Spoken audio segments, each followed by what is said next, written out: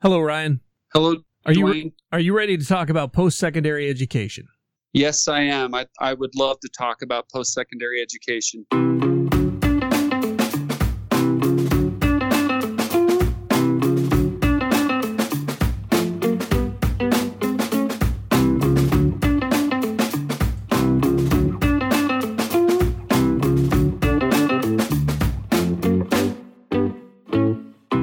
Hello and welcome to Top Priority, a production of the Americans for Prosperity Foundation's Grassroots Leadership Academy. I'm Dwayne Lester. Today's top priority is post-secondary education. It was recorded on March 24th, 2020. Here's who's going to help us better understand this priority initiative and how it relates to our community vision. So I am Ryan Stowers. I'm Executive Director at the Charles Koch Foundation, and I'm also the Priority Initiative Lead for the community focused on post-secondary education. And I've been at the foundation for about 15 years. So I've been there relative to most folks. I've been around for a long time, and it's been, and it continues to be, an absolutely incredible experience to see the growth of our efforts and the impact we're having. And as exciting as it's been to see that growth, it's even more exciting to think about what we could do in the future as we continue to on this trajectory. It seems like this is something you're really quite passionate about, and I'm curious. Not that it's something strange to be passionate about, but I'm curious, what about it to you makes you feel so strongly about this particular priority initiative? Well, if you think about our vision and the way that we're set up to remove barriers in people's lives and to show both individuals and society a better way, one of those barriers in many people's lives is a suboptimal education, and then we have an opportunity, especially in post-secondary ed, where people are leaving their K-12 experience and they're looking for opportunities to develop a career, to pursue a career, to build a career, one that equips them to provide for themselves and their families, and frankly, one that would bring them fulfillment and joy. You know, that's what life should be all about. And we've got many in society who face a barrier of not having that kind of educational experience across the board, but especially at the post-secondary education level. And so I am passionate about it because I think we've got an incredible ability in the position that we're in to create better opportunities for people to receive the kind of education that would unlock their full potential. And I also firmly believe, and I think this is a part of why I'm passionate about it, that if we don't do what we're setting out to do, others won't do it, and it won't get done. And so I think we've got an opportunity to drive real change that can have huge impact in millions and millions of lives. One of the things I like to do with this podcast is really go through what it is that we're doing in a particular PI, and then we'll get into why we're doing it through the lens of the framework, I keep saying that. I need to break that habit, through the lens of the vision, and then talk about how we're breaking barriers. But first, let's really dig into what we're doing in the realm of post-secondary education. What is it that we're out there trying to do? Well, I think first off, fundamentally, we won't succeed if we don't help people think and act differently about education in this country. And we're just as much a part of the problem as anyone. We've all got to change the way that we think about education. And that's hard because we all came through the same system for the most part.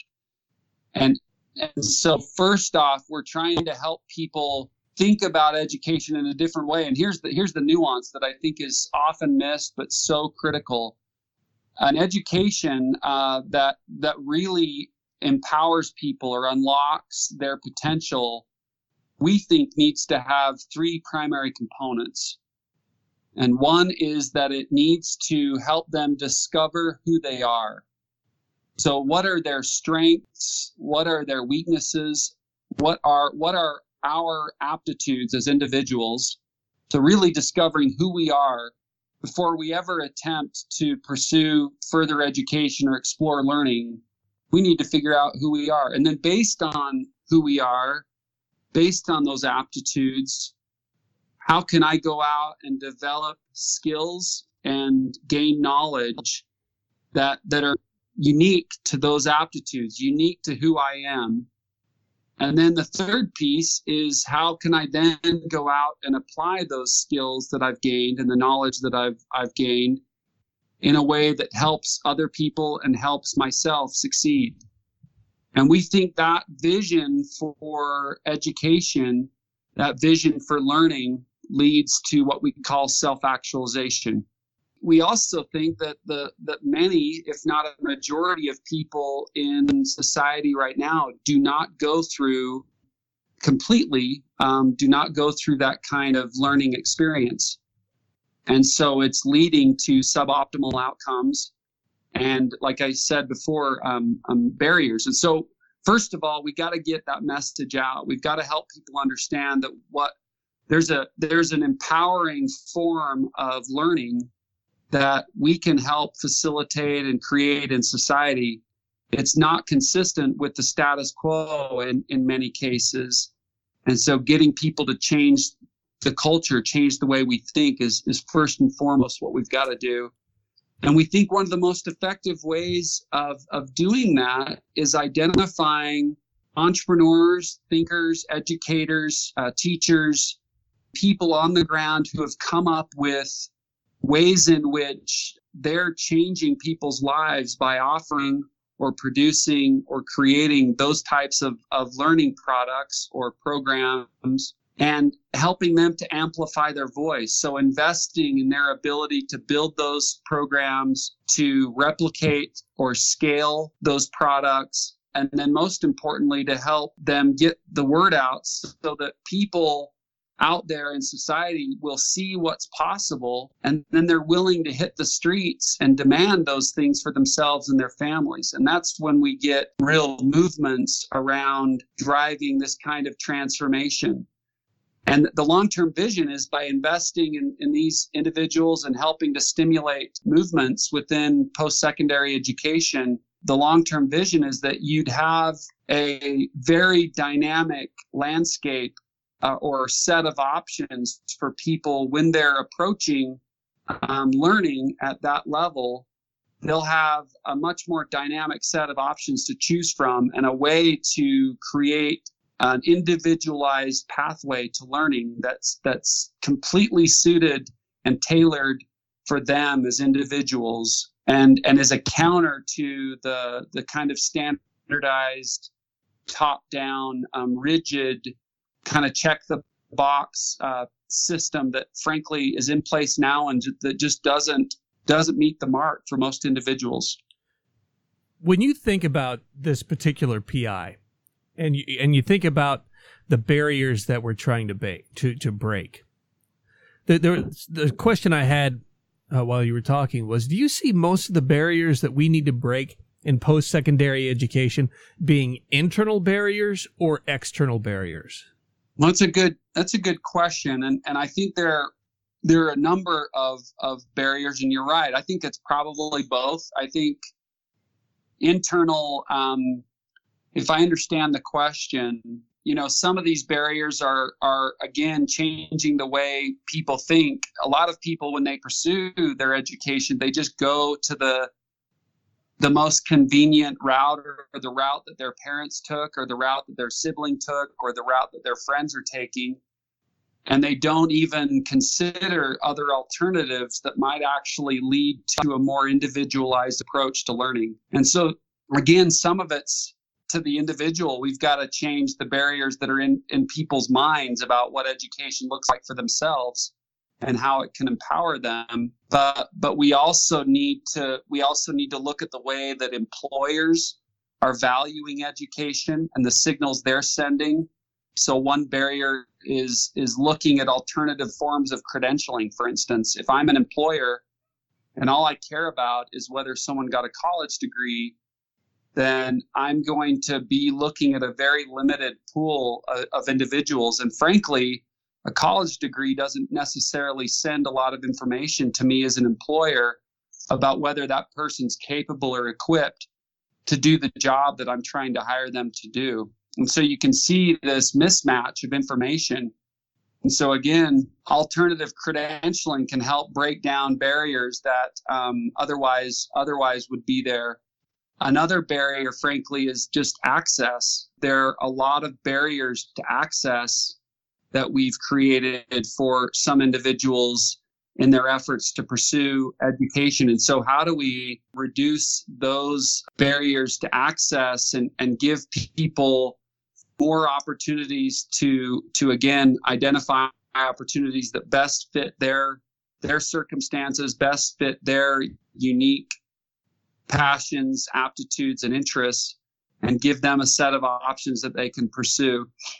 And then some of it's on the quality side. So frankly, there's an interesting stat that I think most people find interesting. If you look at traditional universities, 45% of students that attend traditional universities after 2 years show little or no gain in learning. So what are we doing at these universities relative to the quality of learning that is, they're paying a lot of money to be there, and they're not necessarily gaining anything from it, or at least a significant portion of the students aren't. That's a big barrier. That's a huge problem. It's setting them up for failure when they do leave.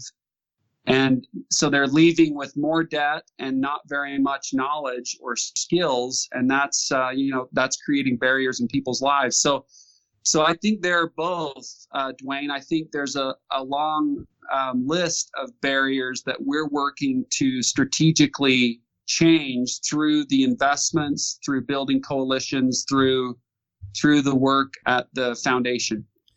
I think one of the biggest internal barriers that I can think of is just surrounding the mental model that you have to go to a 4-year school in order to be successful in today's society. And what we're seeing now, especially when you start looking at what Mike Rowe is out there working on, you see there's a shortage of tradespeople, at least what I'm reading. There's a shortage of plumbers. There's a shortage, or will be. My son, for example, is going into welding school. I know some kids from my town that have gone to welding school. You can go and earn a good living and find whatever path you want through a welding degree, but there's a mental model out there, an internal barrier, that if you don't go to a 4-year school, then you're cutting yourself short. How prevalent is that? Is that something I'm making bigger than it is, or is that actually a major internal barrier we have to overcome? It's a great example of the culture change that we have to drive, because that is a huge stigma and it's a huge problem. And you articulated it really well. I mean, you think about, you take welding or plumbing or any of those trades. If I'm an individual leaving my senior year of high school, if I were put in a position where I actually took the time to discover, hopefully it's happened through K-12. And again, we've got a team working on that and we're completely in sync. But at some point early in my life, hopefully I've discovered that I actually have an aptitude towards something like that, and that I enjoy it. And then you're right, getting over this stigma and helping people see that there's a huge pathway to success. And you talk about barriers or knowledge gaps. There's a huge dearth of really effective welders in the country right now.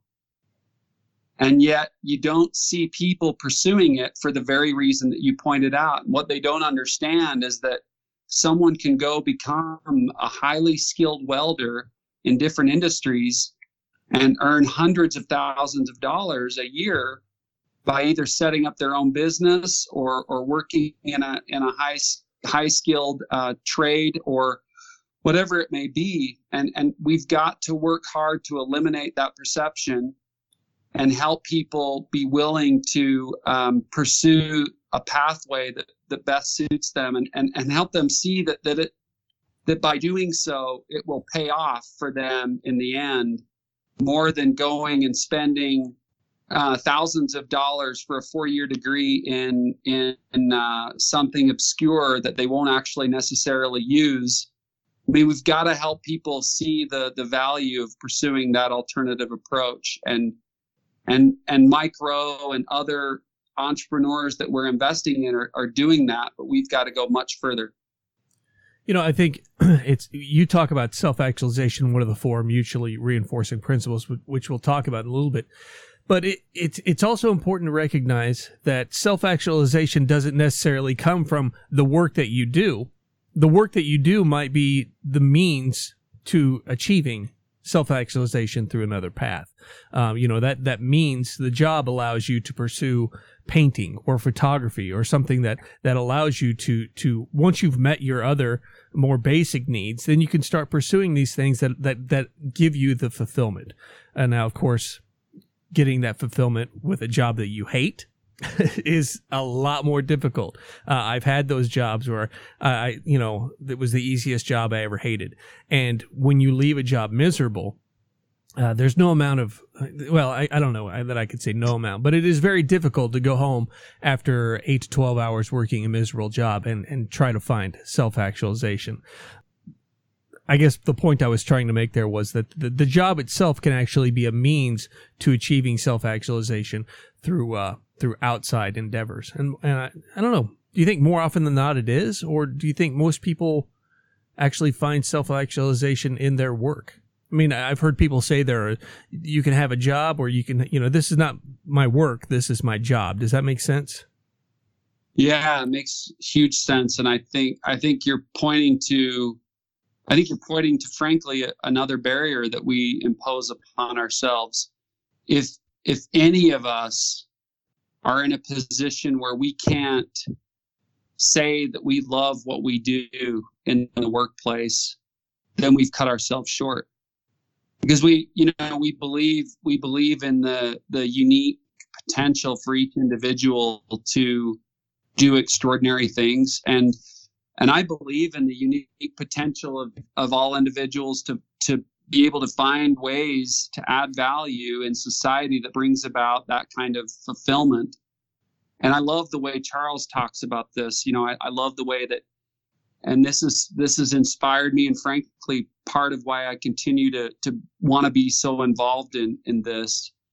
He talks about self-actualization in a way where it's coincides with mutual benefit. He finds self-actualization to be when people truly understand how they can help other people succeed. And when we're helping others succeed and finding value in that, helping others, that's when we can truly find self-actualization and fulfillment. And this is why those principles are so intertwined. But I love that. And so finding something we enjoy doing that helps other people, the data show that's kind of the ultimate, that's the ultimate of self-actualization, and that brings the most fulfillment and satisfaction in people's lives. And so that kind of learning experience, that's our vision, the kind of learning experience that can unleash that kind of potential in people is exactly what we're seeking. Well, let's dive into those principles, and let's start right at the beginning with the first mutually reinforcing principle, equal rights. When we think about post-secondary education, how did the principle of equal rights contribute to our position there?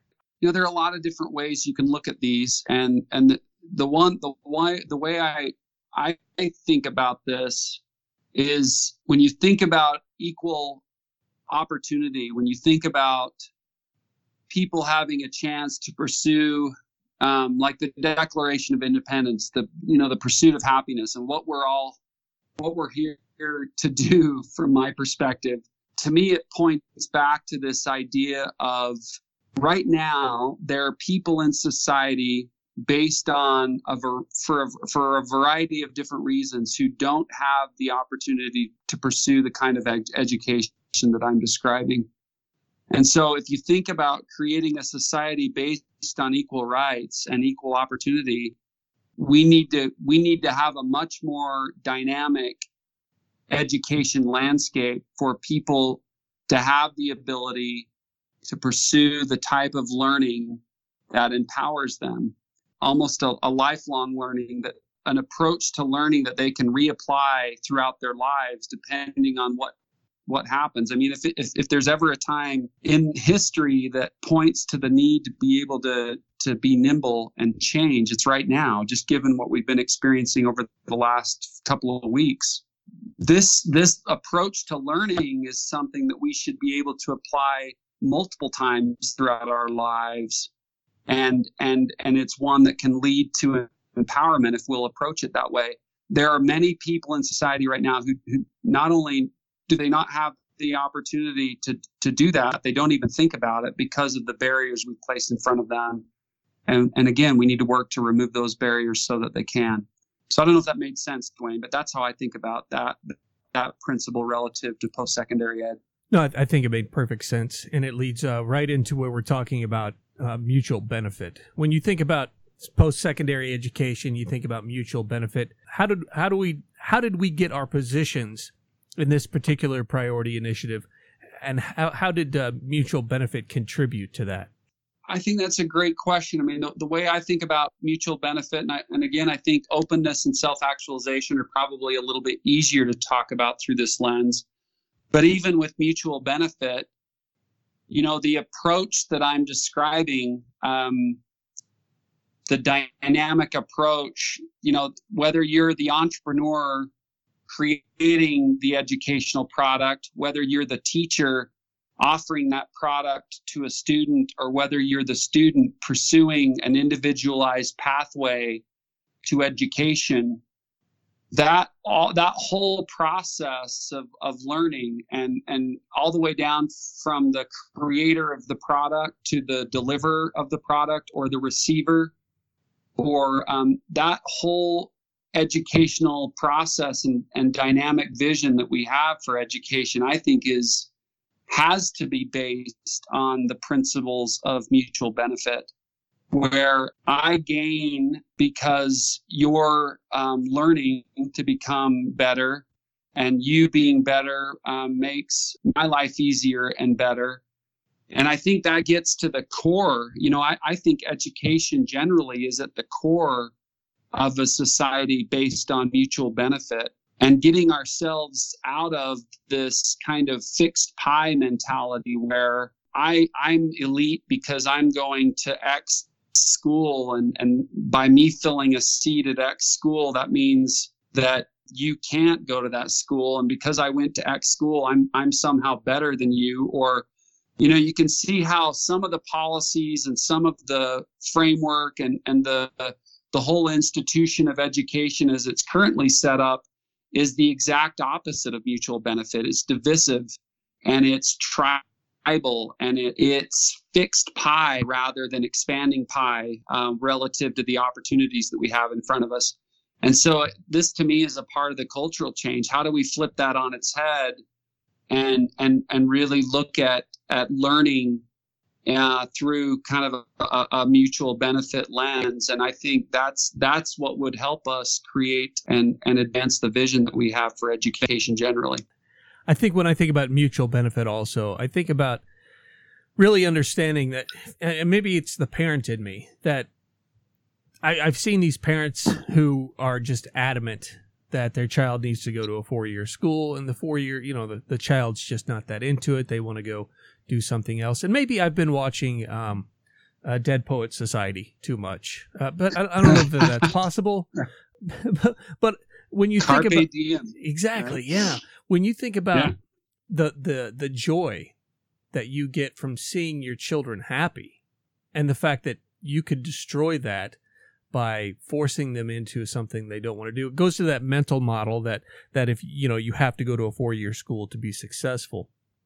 Success isn't just monetary. Success also goes to that self-actualization. And if if you are forcing someone into something they don't want to do, it's important to realize you're not just hurting them, but you're actually hurting yourself in the long run, because you won't get to experience the joy of watching them be happy.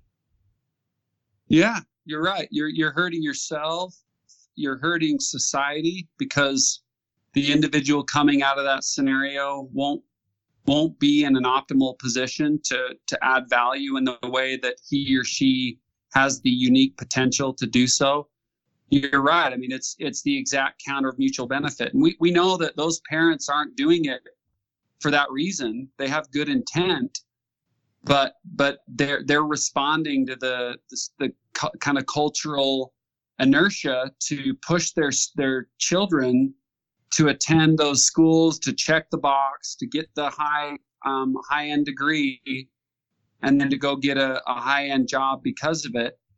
And in some cases, that still ends up working for a lot of people. Some people are suited to go get that degree, and it ends up empowering them. But there's a huge percentage of people that are forced into that process who don't belong there based on our vision for learning and education. And then, like we talked about before, there's a whole group that don't ever even qualify or ever make it. And that is not a society based on mutual benefit, where we're helping each other gain those things that we need in order to find happiness. And so you're right. I think that's a great example. I think the next two mutually reinforcing principles are really key to this entire priority initiative. I want to read openness. Equal rights and mutual benefit foster openness by allowing the free movement of ideas, resources, and people that generate knowledge, innovation, and opportunity, fueling progress throughout society. Do we see an openness problem in post-secondary education? Absolutely.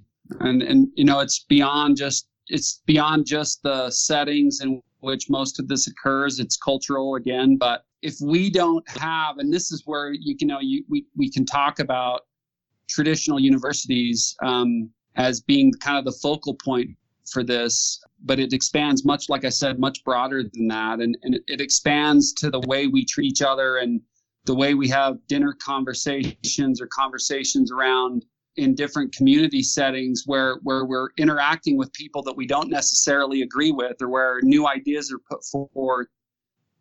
We have to promote a society of openness, of tolerance for ideas that we don't agree with.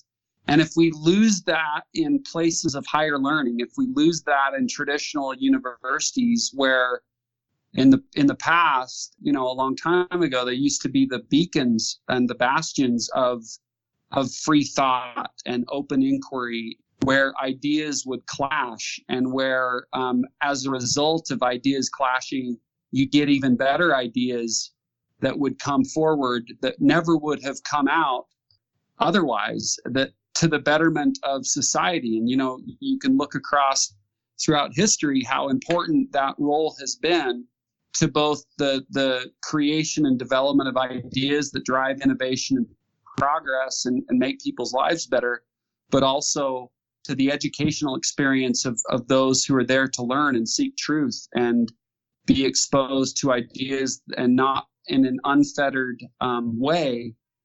So the openness that we should experience, and it still exists at many of our institutions. You can find it. You can find administrators and educators who are very deeply passionate about this. We need to celebrate those individuals. We need to celebrate those programs and schools that are espousing it, that are still defining themselves in this way. And then we need to help those that aren't get on track, because this if we lose it at universities, and if we lose it in these institutions of higher learning, then society's in real trouble. And then we need to maintain it at the institutions, and then make sure that it's influencing the way that we work through this outside of universities, like I said, in our own home and in our own communities, and the way that we interact with others. So I feel like post-secondary ed, and especially traditional universities, can be the leader in helping us define and understand what openness, what an open society needs to look like or can look like, and how it can empower us all to be better and not and push out these ideas that we should feel threatened or fear ideas that we're uncomfortable with, or there's nothing that's saying we have to agree with everything, but let's be respectful and willing to listen and understand and engage in good discourse on those ideas. If we've lost that, then I think we've lost a core part of what it means to be human and what it means to engage in the kind of society that we all want to live in. Well said. Well said. I remember distinctly being at a friend's house when I was out in Colorado, and he engaging me in conversation with his young son over the proper role of government. And there were a couple of distinct things that stood out to me. One, here's a family that still has a family dinner, and here's a family that still talks to them to one another around that family dinner. But they had such in-depth conversations about this, and there wasn't always an agreement. And it's that growth that comes through disagreement that we risk losing through a lack of openness. No, that's exactly right, Dwayne. And then how you do that in a way where you can maintain civility.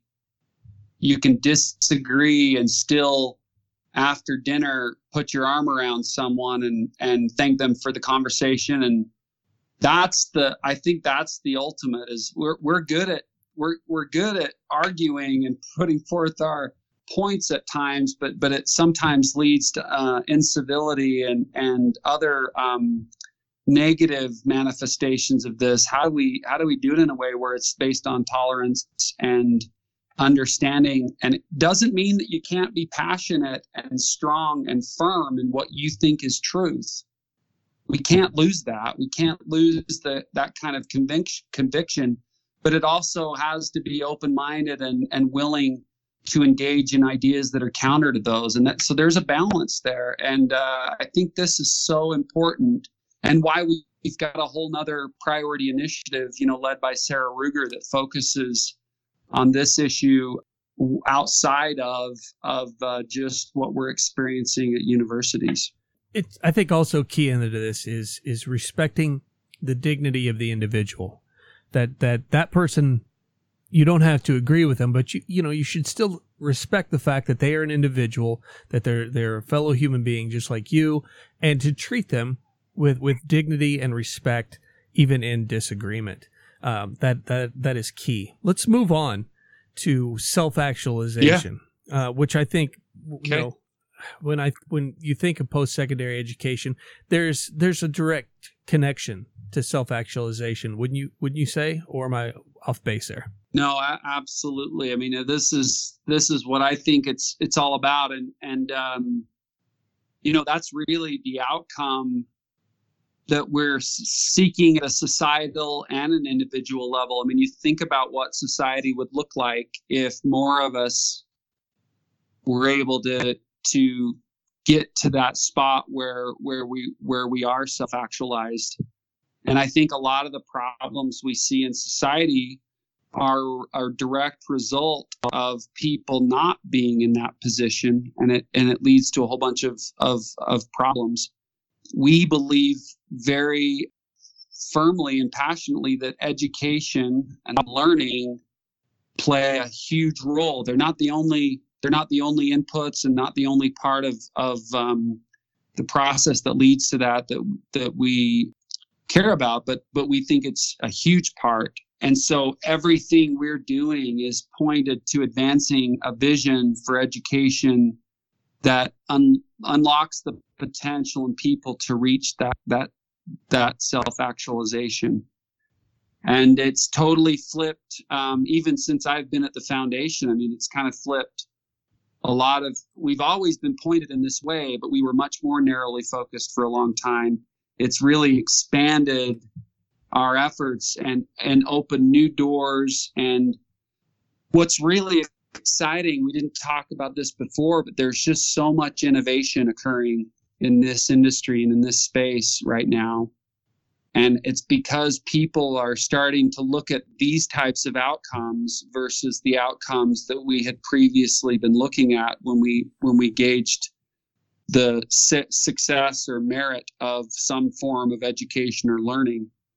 And the more we can focus on self-actualization and putting people in a position where they're able to reach their full potential and really, in an optimal way, help themselves and help others succeed, man, we can hang our hats up and go home. We got a long way to go, but that is the ultimate goal, I think, for individuals in society. You said something there that triggered an idea, and this is the idea of innovation. And going back to those internal barriers, is there an internal barrier in a brick and mortar facility? Absolutely. The COVID-19, which is highlighting a lot of the programs that are already in place or that have harnessed innovation and embraced innovation and education. And so innovation is so core, needs to be driven to remove these barriers and to create you're seeing it in the way that the courses are being offered, and it's in the classroom. This is a part of it, but it's not just as simple as going on for education, helping people understand who they are, sometimes learning by doing, or learning in the ways that best suits that individual. All those gaps, or frankly, all those opportunities, can be addressed through innovation, through experimentation, through identifying what works and what doesn't, by recognizing that what works for one person doesn't work for the person next to them. And you think about this idea that in reality, all billions of us on Earth learn in different ways. The only way we'll ever come up with a dynamic learning process to address the unique opportunities that presents by each individual learning in a unique way is through innovation. How innovation has the power to do it. And we've got a lot of entrepreneurs, innovators, creators, educators experimenting in incredible ways right now. How do we incentivize, invest, support, and champion those individuals to go much bigger and much bolder, and bring those products to forward so that we can all benefit from them. I think when we talk about some of these problems that we're trying to address, that they seem insurmountable, they seem huge, and I just want to reiterate, I'm so excited to be a part of this broader team, because I think we're poised better than anyone else in the world, frankly, to address these problems based on our principles, on our guiding principles, on our operating framework and models, by the people, the partnerships that we formed, and our approach to partnership that's ever expanding, and identifying new people to work with to solve problems. I don't think any of us recognize how exciting it is that we're poised to drive the kind of change that we're poised to drive, and I'm hoping that it gets all of us excited and gives us hope and the ability to come to work every day with that kind of passion and knowledge that if we don't do it, it may not happen in most cases. And that's pretty exciting to be a part of. Thank you for listening to this installment of Top Priority, a production of the Americans for Prosperity Foundation's Grassroots Leadership Academy. If you have any questions regarding today's top priority, please email them to me at toppriority@afphq.org. We'd love to answer them in an episode of Frequently Asked, a short podcast where we answer the most frequently asked questions regarding our priority initiatives. And if there's an aspect of today's priority that you want us to discuss further, let us know that too. Until next time, I'm Dwayne Lester, and thanks again for listening.